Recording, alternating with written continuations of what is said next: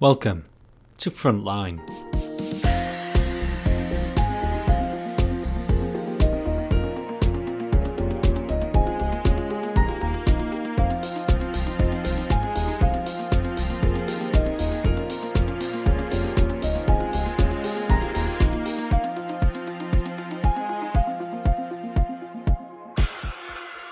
Hello and welcome to Frontline. My name is David Gill. And I'm Andrew James. And in this episode, we are having a part two, following on from the last episode discussing trauma-informed practice. We discussed why this was important in the previous one. I think it's worth just to just jump on in with it again, just in case someone's had a bit of a break between listening to the last one and this one. But ultimately, we felt that this is a subject we've naturally been touching upon in the first few pods that we've been doing, because it's just the topic that everyone wants to be talking about at the minute for a valid reason, as in it just seems to be morally and ethically the way forward. But to talk about it all in just one pod felt like we were perhaps giving it a disservice. And even though we're calling this, I guess, a part two, this isn't to say that this will end here as well. I mean, this is something that I imagine, as we talked about with the other pods, but this one in particular, it will naturally progress into a part three, a part four, and who knows what else. So don't see this as the end point, but just see this as a direct continuation. And maybe a few months down the line, we'll explore it even more, because there are so many people want to talk about this subject. Today, it's about looking at things a little bit more holistically, a bit more generally as well, because last episode we were talking about how the challenges of embedding this in, and how it is about going away and applying this to your services and your practices. So like I said, looking at it today a little bit more general, and maybe look at some of the core challenges and worries and anxieties that people have, and how you can maybe challenge them. Andrew, if we are talking about looking at this in this kind of holistic way, then what does that mean for you then? What's your thoughts on that? It would be how you take the approach, the trauma-informed approach, and direct it across all facets of the industry or the work that you do, rather than just your individual working on a one-to-one basis, or even in a group setting. It'd be how you cover it across every sort of aspect throughout the business and industry. There'd be a lot of different ways and different challenges that you'd have doing that. And I guess it'd be all about how you'd not necessarily get uniformity, because safety in one area would look very different to kind of safety in another area, I guess. But it's how to create that sort of consistency of approach and idea of safety throughout. This is often one of the huge challenges I have is how you kind of get across, like you said, that level of consistency whilst recognizing individual needs for a service. And if you look at all the literature out there, all the academic studies around this has often been the biggest challenge, is how do you develop something that's an ethos, an approach, a culture shift, a culture change? How do you apply it in something which has classically relied on data, targets, key performance indicators to demonstrate how effective it is? And I think it's probably worth, as a starting point, talking about the trauma practice framework that the Welsh Government have produced. I know we briefly touched upon that in the previous pod. I mentioned it. I didn't really talk about it in some detail.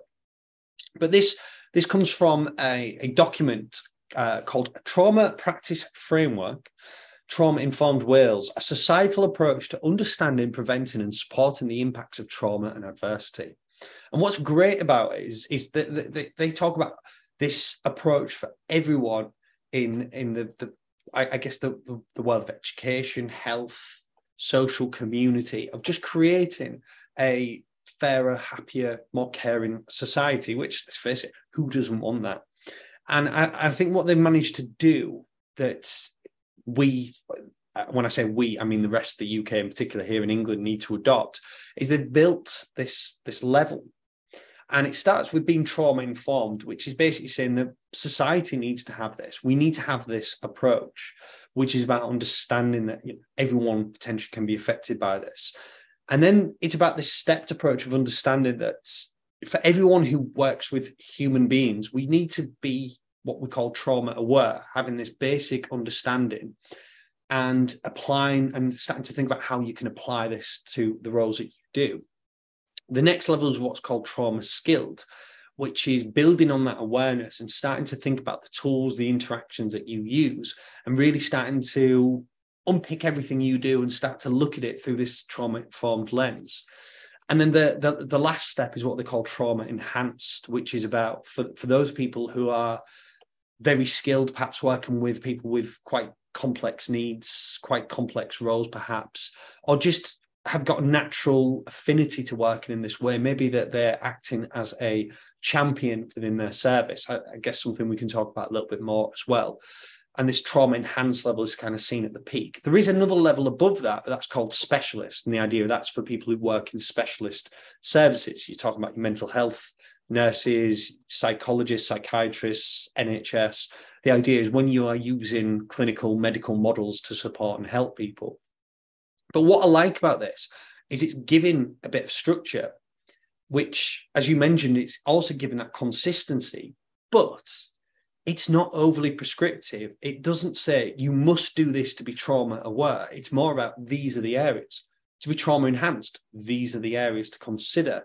It's almost like it's encouraging people to set their own benchmarks. This is the framework, this is the guidance, this is your benchmark, and this is what we suggest you should do. In terms of learning styles or how people approach, certainly approach personal improvements and personal advancements in work. I know I myself, I really struggle to adopt things if on a prescriptive level, it's done because you have to.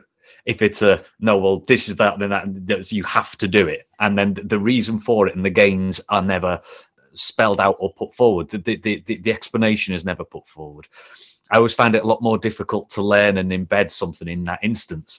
Whereas this framework is the exact way that I would like to learn, the way I would like to approach things, because it entirely sets out, well, these are the benefits of your learning areas. This is what you will be able to do. This is how your approach and your entire practice will improve. And it's not a simple, you do your steps one by one. It's basically you take these areas into consideration. You try to just bring these into your general day-to-day practice. In terms of how I learn and how I practice, it seems a lot more digestible for the way I practice. I know that obviously everyone is different, and it may, some other people who do prefer that kind of more rigid set approach, it may find it a little more difficult to get the head around something which is a little more free form, I guess. But yeah, the way that's set out is it's certainly a lot more in keeping with how I prefer to learn and develop. One of the areas that people can get stuck on around this, and as someone that I guess works in this world, it's something I often talk about, is that there can be a fixation on the word training. How do we get people trained about this?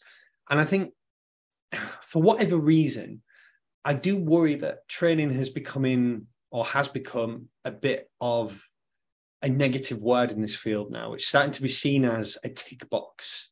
And a lot of people are describing trauma-informed support, trauma-informed awareness to staff as more of education than training. And that's definitely the route that I take with it as well. When I'm delivering sessions to people, I give people the information, the understanding, the brain development, the impact of what trauma does. Because if people feel like they're brought along for the journey, as you mentioned yourself, if you feel like you're there, then you're more likely to go along with it. And I always put myself in the shoes of what I was like years and years ago as a frontline worker when I went on my own training courses. I hated when I felt like I wasn't given any autonomy and I was told, this is how you think, this is how you do.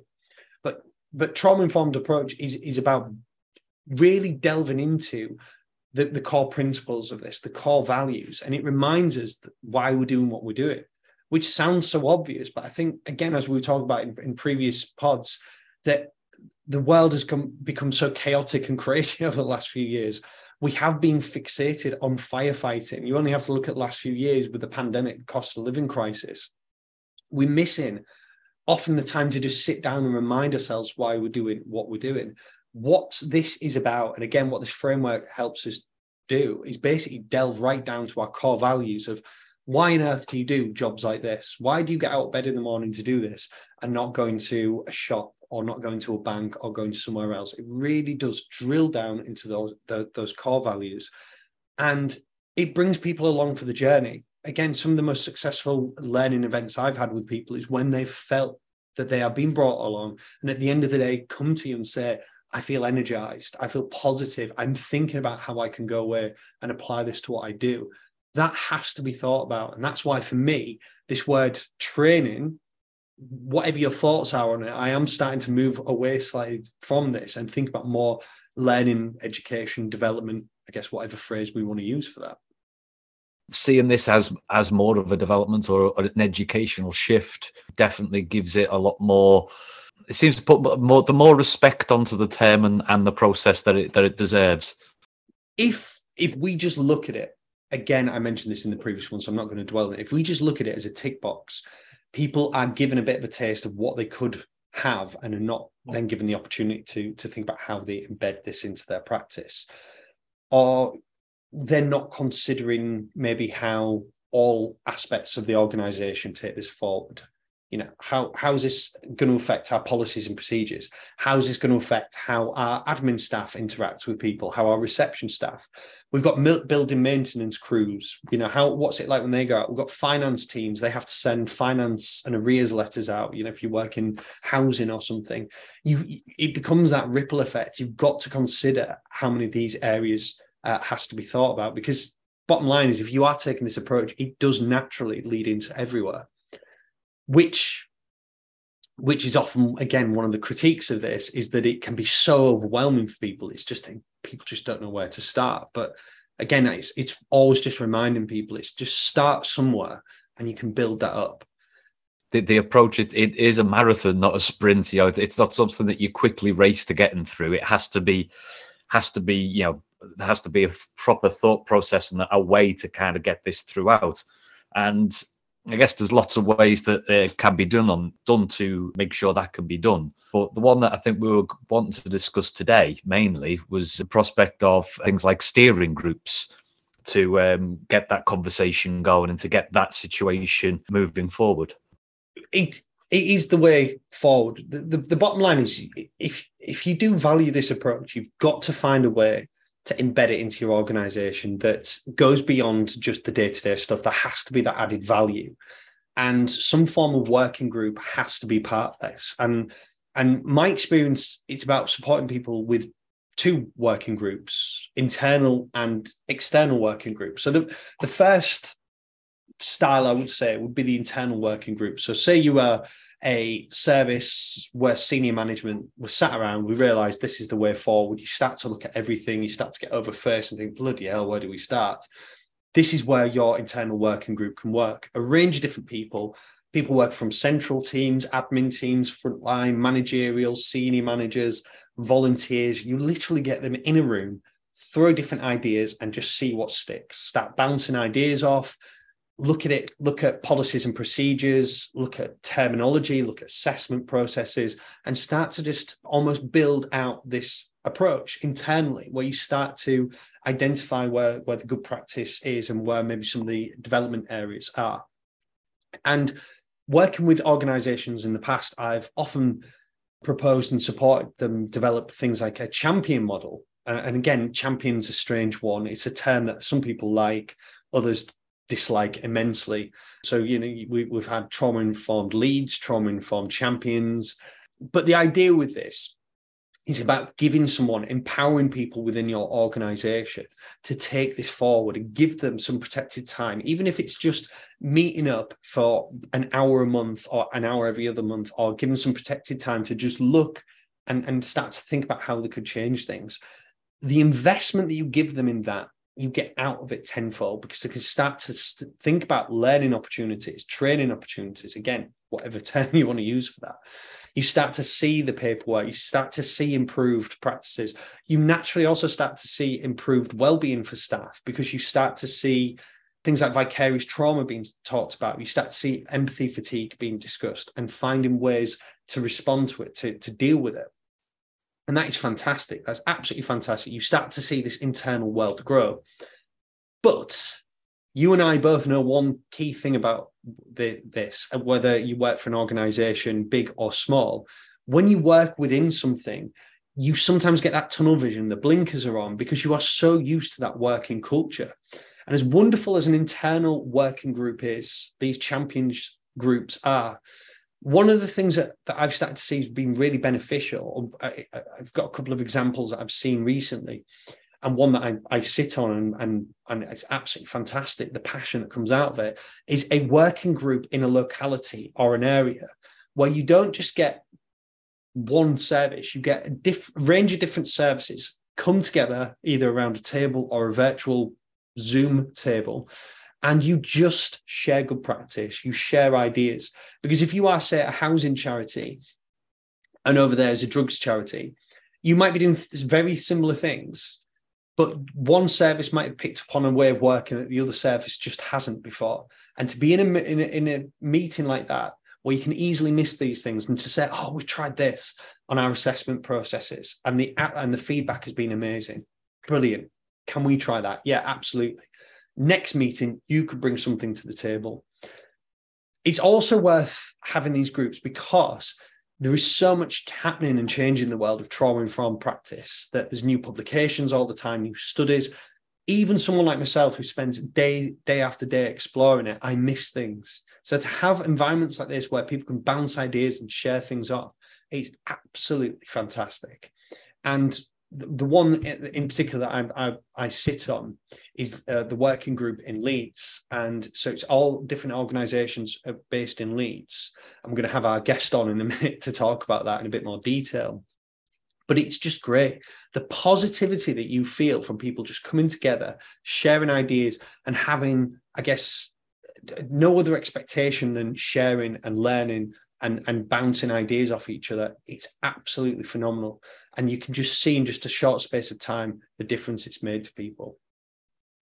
And I know that just the words can be a little bit off-putting in certain times, steering groups. We've all been in certain team meetings and situations where things have been set up to discuss policies or things like that. And they can, and I stress can, not do, but can descend into, snarking or things like that. But regardless of what you think of the approach of the trauma-informed practice, the simple fact of, if we're looking at internal steering groups or internal groups like this, is to what's not to benefit from when you're constantly reviewing and developing practice. How can you possibly lose out if you're looking at new and more dynamic ways or new and smarter approaches to different processes and things that you've been doing one way for years, but then you find out that someone else has got this completely different and much faster and better idea. Everyone benefits. And then when you look into it in the external point of view, again, regardless of what your thoughts are of the trauma-informed process and the practices, we do work in dynamic fields. Policies change all the time. Needs of services, partner services change all the time. If you're not aware of that, then problems can occur, and they can occur quickly. Absolutely. So to have these connections with steering groups and with the communications, it just makes sure things are connected and everything runs better. So these things, to my mind, are the most clearest and most basic common of sense, that they are necessities, realistically.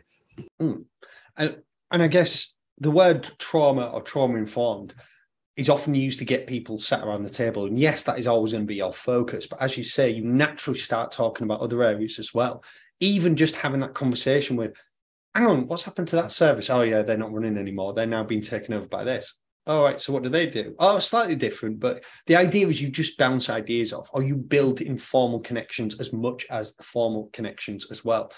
That's, again, I always say that to people. Trauma-informed is like your umbrella, and everything tends to sit under it. You can put this trauma-informed lens on absolutely anything and not feeling that everything has to be really strict. Again, the working group that I'm part of in Leeds, the flexibility, the ability to pivot has been phenomenal, because they recognize that having all this expertise together, throw ideas out, bounce, share, see what we can come out of it.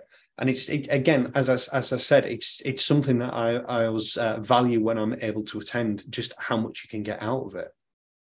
I guess at this point, it's probably worth bringing our guest. And hopefully when people listen to this, if you are interested in this, this is something that you can maybe go away and replicate in your own areas as well.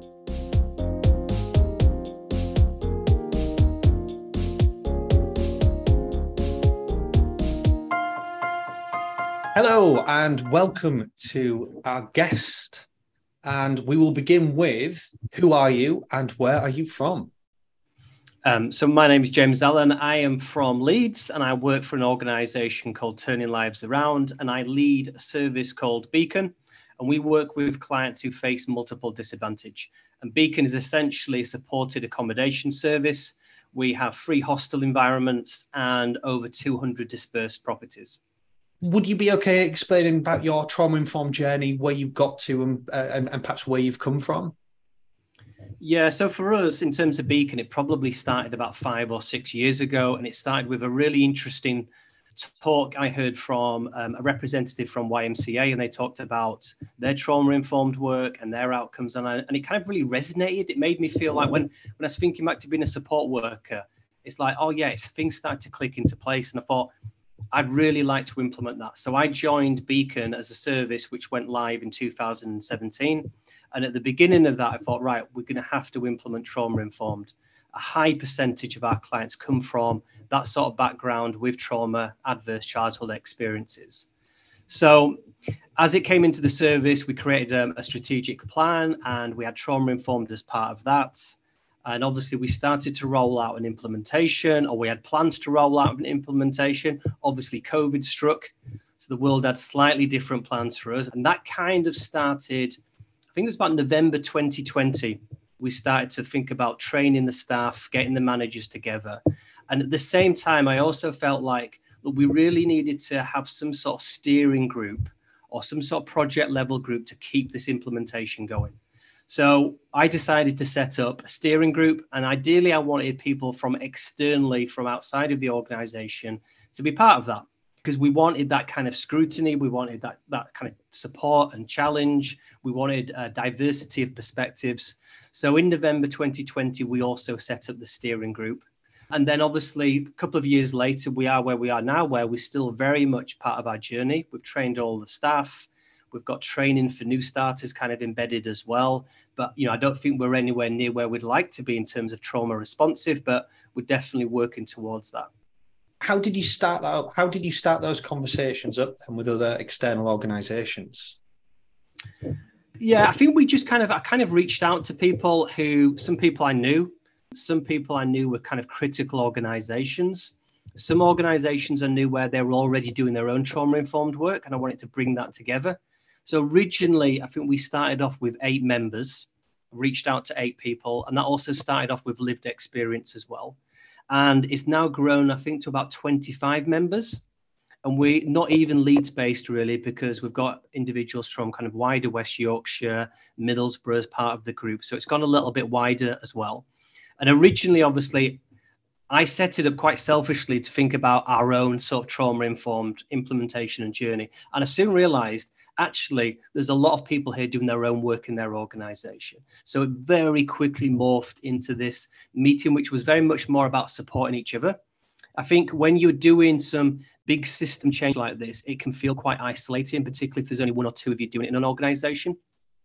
So I kind of quickly learned, actually, people really need that support. And also, you'll know this yourself, David, and I'm sure other people can share this. Thinking about a trauma-informed journey can feel really overwhelming. You're almost like in the middle of this tangled web, and there's kind of different threads going off. There's these massively unconnected parts. It can be really hard to understand, well, where do I start? Where do I go to? So very much about our group was about supporting people with that feeling, helping them, giving them a bit of direction. And also system change itself, and I think any trauma-informed work probably is system change, comes with resistance. and it comes with difficulties and it comes with challenge. So again, it was very much in the early days about supporting each other with those challenges, with that resistance, motivating each other, and just trying to inspire each other and just keep everything kind of moving along as well. Would you be okay sharing perhaps some of the challenges that you've had along the way the last couple of years? Yeah, I think the initial challenge is, again, there's this feeling, as mentioned, that you're getting lost in this kind of maze. You're not exactly sure where to start. What do I focus on? And the more you kind of get stuck in there, the more how big the whole issue is. So understanding that and kind of, thinking about your direction and what you want to include and when you're going to do what is a really big challenge. And I think we help people with that. But I think in the organizations, we definitely had challenges around commitment and buy-in from staff members. Some people are very open to change, some people are more resistant, some people almost are thinking about what they're going to lose, some people get quite anxious with it. We had some challenges around this being a tick box exercise in terms of our implementation. Why are you doing this? What is your motives? And that's one of the things that I've always thought about in terms of the steering group is when I reflect on our trauma-informed work, I need to think to myself, what tangibly have we changed on the front line with our clients? And that's one of the reasons I'm so keen on this steering group, to kind of push forward work, to share good practice, and to really think about actually what are those tangibles and create those tangibles with other people. I think the other issue, which is definitely a challenge with this sort of work, is, there's a lot of it. You can be thinking about all your policies and procedures, all the way you work, your tools, your risk assessments, your support planning, your strength-based work. So there's so much of it. And I think one of the things the steering group was designed to help with is to share the load of some of that work. We've recently done this where we've got a subgroup that's come off the main group, and we're working on moving from risk assessment to safety planning. And I know you've had kind of that sort of talk on your podcast before, David, and I think that's a really important journey for us as well. And it's nice to be part of other organizations doing that together. So we're sharing the load. And the other challenge we've had as well is inconsistency. So with different organizations doing their own thing across different organizations and different services, you can get a really inconsistent approach. And one of the things quite early on in the steering group we decided was actually we want to bring that together. We'd looked at transition between services. We acknowledged that actually a lot of our clients go from one service to another or are working with multiple services at the same time. And these are services all on the steering group as well, quite often. So we wanted to improve that transition. We wanted to improve consistency. And we want to have people who use our services to have a very similar experience, and ideally a trauma-informed experience. You mentioned about some of the successes being this subgroup that looked at safety planning. How did that become, I guess, an area of focus for you? I guess we had a lot of guest speakers early on in terms of the work we did. And one of those guest speakers was Anthony from the Woolwich. And he gave us quite an inspiring talk about his journey from risk assessment to safety planning.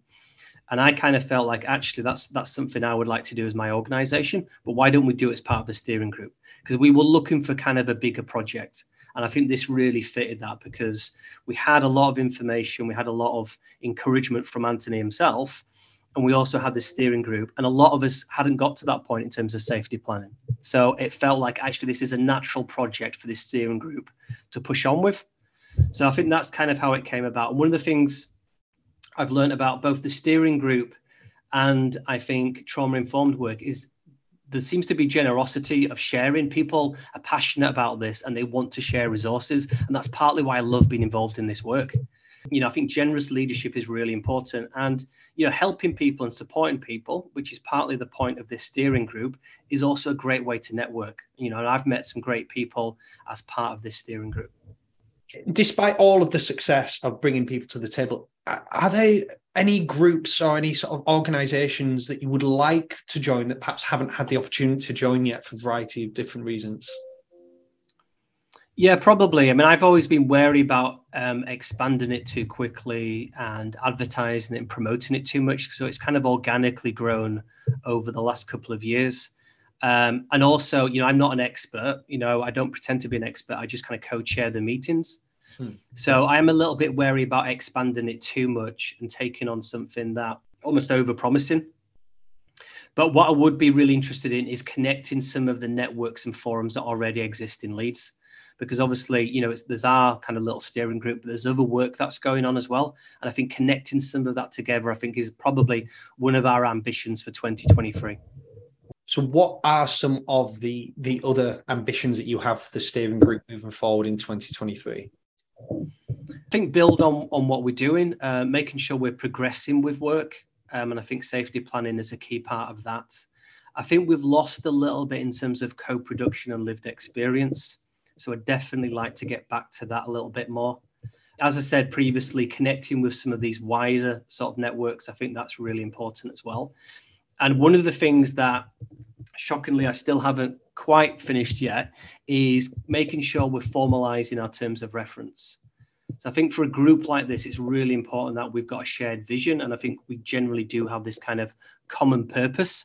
But I need to kind of formalize that. We need to put that on a piece of paper and we need to agree to that and kind of refine that as we go along. We're doing a lot of work as well around embedding some of the things we started a year or two ago, because it's very easy to have, great ideas, put them into plans, and then just expect them to kind of continue. And I think there's a lot of work to embed that work. Reflective practice, I think, is something you have to continually work at. And I think, it's been very hit and miss across our service. So sometimes it's worked really well. In other teams, it's not worked so well. So I think we need to keep moving along with that as well. And I think continuing to work with other organizations, think about transitions and consistency of practice. When we did the safety planning pilot launch, I think we had 10 different organizations there, not all attached to the steering group. And I kind of felt like, why don't we do more of this work together as a collaboration across housing providers, or housing support providers rather? So I think more of that, I think, it would be really beneficial. What would be your top tips for setting up a steering group? Well, book a date now. So as soon as possible, get a date in. You got something to work to. Start small. I think be consistent. So every month, every quarter. I think to reassure people, I'm definitely not an expert, anywhere near an expert in trauma informed. So, your role is to facilitate, not to provide that expertise. Just go for it, really. The other things I would say is think about, you may have quite a number of individuals there. We've got to make sure that it's worthwhile. So people are getting something out. Now, that can be providing insight from external experts. It can be support and practical assistance. It can be fresh insights from people. It can be all sorts of different things. But we need to understand that they're getting something out of that. As a chair, or as somebody organizing a meeting, you are kind of the steward of their time at that point. So I think you need to take that responsibility quite seriously. I like thinking about progressing work. So I mentioned the safety planning work, making sure there's some sort of outputs from the meeting as well. I think helping and supporting, as I mentioned earlier, and creating a group is a really effective networking strategy. And I've made lots of contacts through our steering group. Ideally, do some prep before the meetings. So you've got a good agenda, you kind of know the outcome. Inclusivity, I think, is really important. So we're people from different areas, different levels, different sectors, different roles. So a lot of these people are involved in some sort of implementation with their own organization. But I don't feel you need to be prescriptive about levels or roles or who comes. I think, it's always been more the merrier.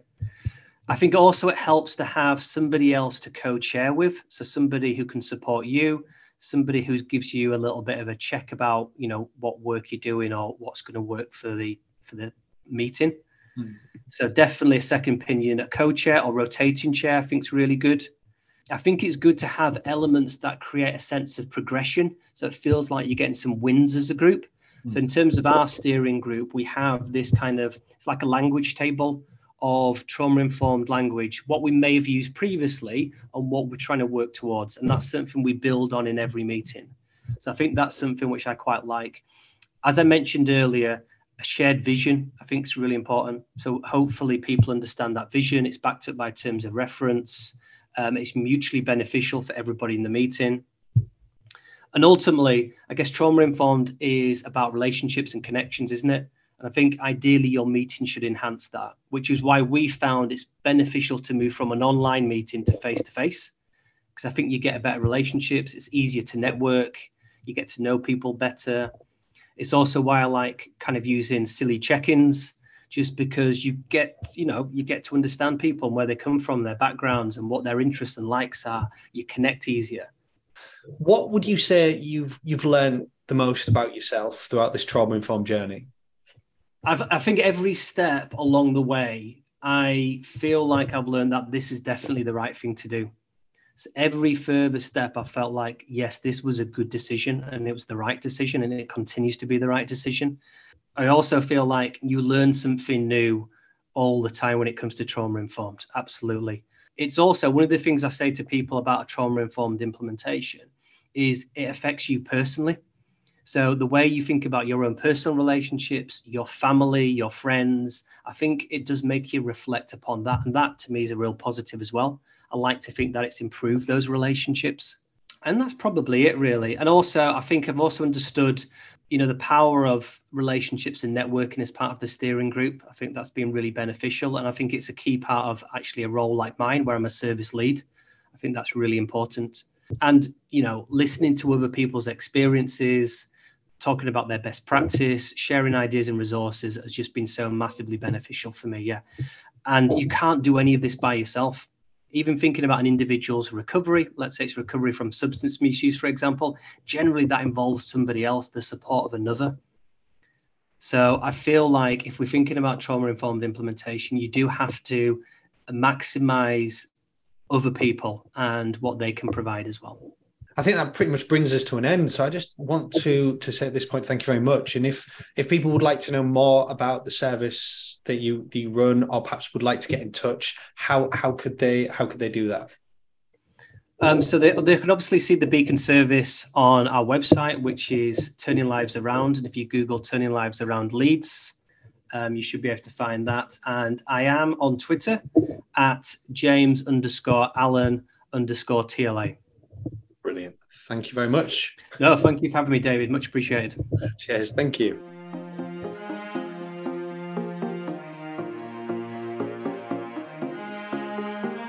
Welcome back. That was this week's guest discussing the trauma-informed working group. So, Andrew, what's your thoughts then? What would you say is the core theme about taking this forward, whether it's an internal or an external working group? What for you are the key themes on this? The key theme that runs throughout the entirety of a trauma-informed approach is the collaboration. And I think this kind of encompasses everything. It's opening yourself up to different ideas, hearing out people's different perspectives, people's points of view, being open to different procedures, different ways, different pathways. I think that is one of the main things about this, is keeping an open mind to new ways. Some may have better ideas than you, some may not. Things may work for you, they may not. But it's having the openness and dynamism to actually take that on board and work within it, and then to work in the spirits of collaboration openly and calmly with others to make sure that, to push for the most positive outcomes for everyone. That is effectively one of the most important parts for me for the entirety of the trauma-informed process. If we're talking about the culture that particularly third sector organisations have had over the last 10, 15 years, we've almost had the normalisation of this competitive commissioning, where you are going out and you are fighting other third sector organisations for contracts. And what used to be a culture about sharing and collaboration kind of got lost a little bit through no one's fault of their own, without getting into too much pointing fingers at governments or anything. But from a third sector organisation perspective, it was just about staying afloat, doing what you needed to do, which naturally, again, thankfully, this has started to be reduced, but you saw organisations close the doors, hold things in. We need to keep this to ourselves. We can't give our competitors an edge. But in the last few years, we've seen people start to reflect on that and think, well, we can't do that. We can't continue like this. It's not healthy. As you mentioned, that collaboration is key. And if we're not thinking about that, we're missing such a key trick on this. We're missing the whole value of bouncing ideas around, sharing ideas, and understanding that doing things in silo will get you nowhere. You've got to open it up, and you've got to be willing to take on board feedback and see other ways of doing things and sharing your own ways of doing things as well.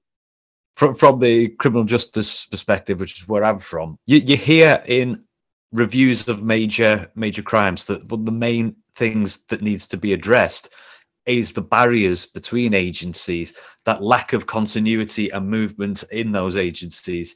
And that is something that this approach, these steering groups can help reduce. It can help reduce those barriers.